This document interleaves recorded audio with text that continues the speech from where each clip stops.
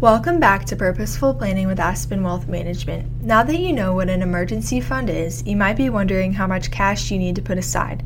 The answer to that question is that it depends. The only way to determine how much cash you need to put in your emergency fund is to consider your personal financial situation. If you lose your job tomorrow, how much would you need to cover the mortgage until you find a new job? If your car breaks down, how much would you need to get it fixed and get back on the road? Think of worst-case scenarios and how you would handle them financially. Asking yourself questions like this will help you figure out how much money you need in your emergency fund. If your household income is unpredictable, you may need to build a bigger emergency fund than someone with a stable income and a relatively secure job. If you have limited expenses and no children, you will need less than someone with a sizable budget and a house full of kids.